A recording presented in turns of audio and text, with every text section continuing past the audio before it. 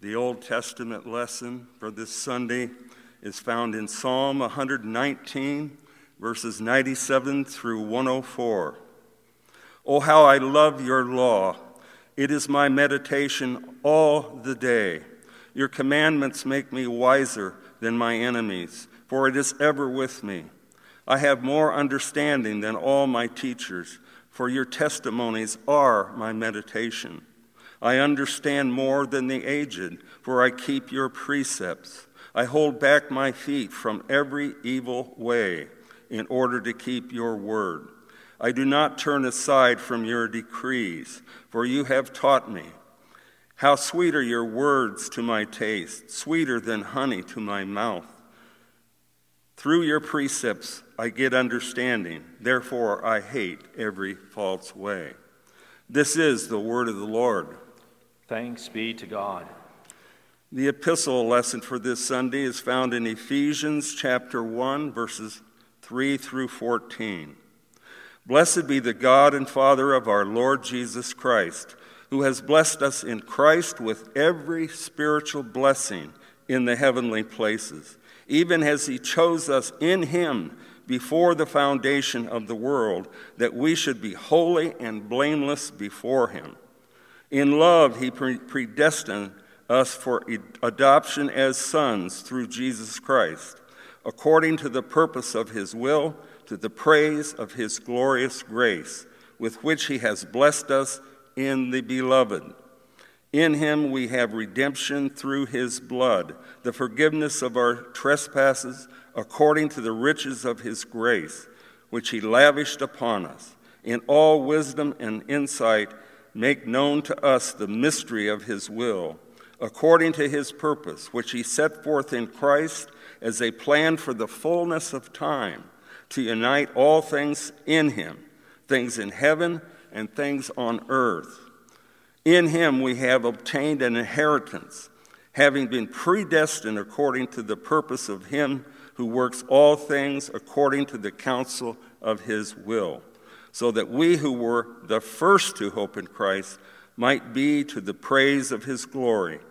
In him you also, when you heard the word of truth, the gospel of your salvation, and believed in him, were sealed with the promised Holy Spirit, who is the guarantee of our inheritance until we acquire possession of it, to the praise of his glory. This is the word of the Lord. Thanks be to God. All together, alleluia, the child grew and became strong, filled with wisdom, and the favor of God was upon him. Alleluia. I invite you to rise for the reading of the Holy Gospel. The Holy Gospel appointed for this Sunday is from the Gospel of St. Luke, the 2nd chapter. Glory be to thee, O Lord. The child Jesus grew and became strong and filled with wisdom, and the favor of God was upon him. Now his parents went to Jerusalem every year at the feast of the Passover, and when he was 12 years old, they went up according to custom. And when the feast was ended, as they were returning, the boy Jesus stayed behind in Jerusalem. His parents did not know it, but supposing him to be in the group, they went a day's journey. But then they began to search for him among their relatives and acquaintances. And when they did not find him, they returned to Jerusalem, searching for him. And after 3 days, they found him in the temple, sitting among the teachers, listening to them and asking them questions. And all who heard him were amazed at his understanding and his answers. And when his parents saw him, they were astonished.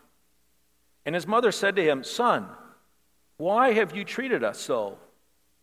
Behold, your father and I have been searching for you in great distress." And he said to them, "Why were you looking for me? Did you not know that I must be in my father's house?" And they did not understand the saying that he spoke to them. And he went down with them and came to Nazareth and was submissive to them. And his mother treasured up all these things in her heart. And Jesus increased in wisdom and in stature and in favor with God and man. This is the gospel of the Lord. Praise be to thee, O Christ. Well, grace to you and peace from God our Father and our Lord and Savior Jesus Christ. Amen. What the whole world needs now is wisdom. Maybe you expected me to say what the whole world needs now is love, sweet love. And certainly the world could use a lot more love. But unfortunately, many people's understanding and practice of love is detrimental to their spiritual and moral well-being, and to the spiritual and moral well-being of our society. No, what the world needs now is wisdom. There's a story in the Bible about Solomon. Solomon is one of King David's sons. And at about the age of 20, Solomon is abruptly crowned as king of Israel following David's death. Solomon has never really received the kind of apprenticeship that might have prepared him for the office in which he suddenly finds himself. He's quite inexperienced for facing some of the complex political issues and situations that are facing him. And Solomon is aware of the enormity of the challenge that is set before him, and he is profoundly and woefully recognizing that he is unprepared for it. So in 1 Kings chapter 3, we read these words with that context in mind. At Gibeon, the Lord appeared to Solomon in a dream by night. And God said, "Ask what I shall give you." And Solomon said, "You have shown great and steadfast love to your servant David, my father, because he walked before you in faithfulness, in righteousness, and in uprightness of heart toward you. And you have kept for him this great and steadfast love, and have given him a son to sit on his throne this day. And now, O Lord my God, you have made your servant king in place of David my father, although I am but a little child. I do not know how to go out or come in. And your servant is in the midst of your people whom you have chosen, a great people, too many to be numbered or counted for multitude. Give your servant therefore an understanding mind to govern your people, that I may discern between good and evil. For who is able to govern this your great people?" Can you imagine? Can you imagine being approached by God and God saying, "Whatever you want, I'll give it to you"? I mean, that's better than a genie offering you 3 wishes. That's better than being hand-given or given a blank check and told that you can write any number on that check and you will receive it. What is truly remarkable is that when young Solomon is presented with this prospect, "Ask what I shall give you," Solomon doesn't ask for long life. He doesn't ask for increased riches. He doesn't ask for the demise and the death of his enemies. Instead, Solomon asks for understanding, to discern what is right. He asks God to give him wisdom so that he can discern between good and evil, right and wrong. It's really quite remarkable. I mean, God is even impressed. And he says so. Continuing on in that text, we read, "Because you have asked this," this is God speaking, "because you have asked this and have not asked for yourself long life or riches or the life of your enemies, but have asked for yourself understanding to discern what is right, behold, I now do according to your word. Behold, I give you a wise and discerning mind, so that none like you has been before you, and none like you shall arise after you. And I give you also what you have not asked, both riches and honor, so that no other king shall compare with you all your days. And if you walk in my ways, keeping my statutes and my commandments, as your father David walked, then I will lengthen your days." God granted wisdom. The ability to discern between right and wrong is what not only Solomon needed, but it's what the world needs now. It's what you and I need. This wisdom of which I speak is not the encyclopedia trivia type of knowledge that entertains us on a game show like Jeopardy. The wisdom that I speak of is not the how-to type of manual knowledge that tells us how to step by step to do something, like assemble a piece of furniture. The wisdom I speak of does not displace God from his throne. And this wisdom of which I speak does not make man or man-made truth the center of reality. No, the wisdom Solomon requests and the wisdom that God grants him has a number of different features to it or characteristics to it. And first of all, the wisdom that God grants to Solomon is that it acknowledges, this wisdom always acknowledges that God exists. It acknowledges that God is the ground and the center of true wisdom. Later on in the book of Proverbs, Solomon writes these words: "The fear of the Lord is the beginning of wisdom, and the knowledge of the Holy One is insight." And so this God-given wisdom that Solomon is given, first of all acknowledges that there is a God, and Solomon is not that God. And that God is the source and the ground, the center of all true wisdom. You see, the wisdom that God gives to Solomon, the wisdom that God gives to us, has God's mind as its source. So how do we know the mind of God? Well, we read and meditate upon His Word. That's how. That's how God has revealed to us His truth. As we heard in the Old Testament lesson just moments ago, Psalm 119. Listen to these words again. "Oh, how I love your law," that is the Word of God. "Oh, how I love your law. It is my meditation all the day. Your commandment makes me wiser than my enemies, for it is ever with me. I have more understanding than all of my teachers, for your testimonies are my meditation. I understand even more than the aged, for I keep your precepts. And I hold back my feet from every evil in order to keep your word. I do not turn aside from your rules, for you have taught me. How sweet are your words to my taste, sweeter than honey to my mouth. Through your precepts I gain understanding. Therefore I hate every false way."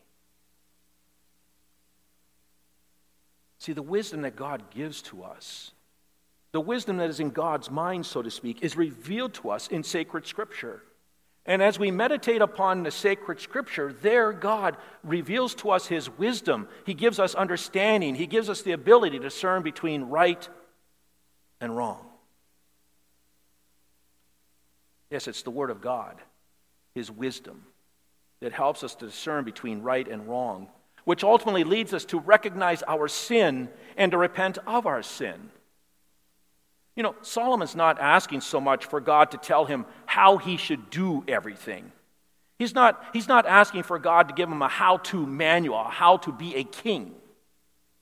No, he's asking for the ability to make good decisions on his own. You see, the Bible is not a detailed instructions manual on how we should carry out our responsibilities that we have been given, although that's how many people want to turn the Bible into. That's what the people want to turn the Bible into. They want to turn it into a manual for how they're to live their life. But no, it's not that. I mean, if we want more detail, and surely we do, we can always turn to the Ten Commandments, and the Ten Commandments make it very clear of what is right and what is wrong, what is moral and what is immoral. But really, when Solomon says, "Give me a discerning heart," he's asking God to give him wisdom so that as he experiences things in life, he'll be able to know what is right and wrong, what is the correct thing to do, what is the incorrect thing to do. And as I said moments ago, he's not asking for a how-to manual. He's asking just, "God, give me that discerning mind so that when I go out and live my life, I'm applying your word into my life. And as I'm applying your word in my life, I know I'm going to make mistakes. I know I'm going to make errors. I know there's going to be things I'm going to need to repent of. I know that there's going to be times where I'm going to need to seek the advice and the wisdom of other people, other godly people. But Lord, give me that discerning heart that I always seek your will in your word." And that's really the point of when Solomon is asking for this discernment between good and evil. And it's an important point for us to take to heart too, in that God doesn't give us this manual as to how to do things and not do things so much, but it's more like, go out and live your life with my word in your mind as you meditate upon it day by day. And as you go out and live your life, you know that you're going to make mistakes. You know that you're going to need the advice of other people. You know that you're going to need to repent of your sin, and you can come to me for forgiveness, and you will receive that forgiveness, and then you go out and you live life again. And you may make the same mistake again, but then you learn from it, you come back, you repent, and you go forth knowing that you're loved and forgiven by me.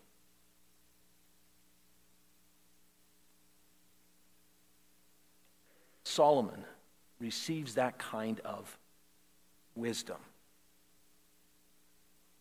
He understands right from wrong. He doesn't always apply it, and we'll talk about that in a little bit later.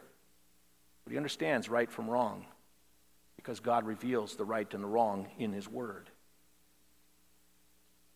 But this wisdom from God also entails a child. It entails the child of Bethlehem, the eternal Logos, the eternal wisdom that was made flesh. Yes, you see, Jesus is the embodiment of God's wisdom. In fact, the Bible says of Jesus that the Spirit of the Lord rests on him, the Spirit of wisdom, the Spirit of understanding. And certainly, as the embodiment of God's wisdom in this world, Jesus came and he taught the people of God. He taught people all about God. It says in John's Gospel that if you want to really know God, you need to know Jesus, because he is the one who reveals God the Father to us, the heart of God the Father to us. Jesus is the embodiment of wisdom. And we even see that in the gospel lesson for today, that Jesus, as a 12-year-old boy, from his human perspective, is continuing to grow in wisdom as he too meditates upon the word of God that he has. But the wisdom of God involves this child. But you and I know that this child not only remained a child, but that he also grew up to be a man, and he ultimately died on a cross, and he died so that he might ultimately forgive us of our sins, and so that he may also rise from the dead, promising us everlasting life. And this is the heart and the center of this wisdom of God. To the world, it's foolish. But to God, it's his wisdom. For it opens up to us not only the forgiveness of sins, but it opens up the door of heaven to us as well. In 1 Corinthians chapter 1, we hear these words, and many of you have heard these words before. It says, "For the word of the cross is folly to those who are perishing, but to those of us who are being saved, it is the power of God. For it is written, I will destroy the wisdom of the wise, and the discernment of the discerning I will thwart. Where is the one who is wise? Where is the scribe? Where is the debater of this age? Has not God made foolish the wisdom of the world? For since in the wisdom of God the world did not know God through wisdom, it pleased God through the folly of what we preach to save those who believe. For Jews demand signs and Greeks seek wisdom, but we preach Christ crucified, a stumbling block to Jews and folly to Gentiles. But to those who are called, both Jews and Greeks, Christ, the power of God, Christ, the wisdom of God. For the foolishness of God is wiser than men, and the weakness of God is stronger than men." This is the heart and center of God's wisdom revealed to us. Yes, it involves a child born in Bethlehem, but a child who came to be our Savior. And as our Savior, he dies on the cross to forgive us of our sins. He rises from the dead, promising us everlasting life. And yes, to the world, this message is foolish. But this is the wisdom of God. And it's this message, this wisdom of God, that the world needs so desperately today. Because this wisdom of God not only involves a child, but it also involves what the child has accomplished for us, the forgiveness of sins and the promise of everlasting life. Again, we heard in the epistle lesson, the wisdom of God spoken. Listen, Ephesians 1, verses 7 through 10. In him we have redemption through his blood, the forgiveness of our trespasses, according to the riches of his grace, which he lavished upon us in all wisdom and insight, making known to us the mystery of his will according to his purpose, which he set forth in Christ as a plan for the fullness of time, to unite all things in him, things in heaven and things on earth. And in him you also, when you heard the word of truth, the gospel of your salvation, and believed in him, were sealed with the promised Holy Spirit, who is the guarantee of our inheritance until we acquire possession of it, to the praise of his glory. Take to heart this wisdom that God reveals to you this day in these words. In him, in Christ, you and I have the redemption of sins through his blood. We have the forgiveness of our trespasses according to the riches of his grace. And we who have heard this word of truth know that we've been sealed by the Holy Spirit and holy baptism, and we're guaranteed an inheritance. That's the wisdom of God spoken to you and to me. Foolish to the world, yes, but our deepest treasure. And the person who has this wisdom of God worships Jesus as Lord, just like the wise men. I mean, what made the wise men wise wasn't their accumulation of knowledge, the fact that they had a lot of details in their head. But what made the wise men truly wise was that they recognized who they were to worship, and they did so. I mean, if Herod the Great and the scribes and the teachers of the law had been in that house with the Magi when they came upon the toddler Jesus, they would have wondered, they would have been shocked to see the wise men get down on their hands and knees and worship the Christ child, giving him gifts of gold and frankincense and myrrh. They would have what are you doing? Why are you getting down on your knees and paying homage to this toddler? I mean, it makes no sense. It's foolish.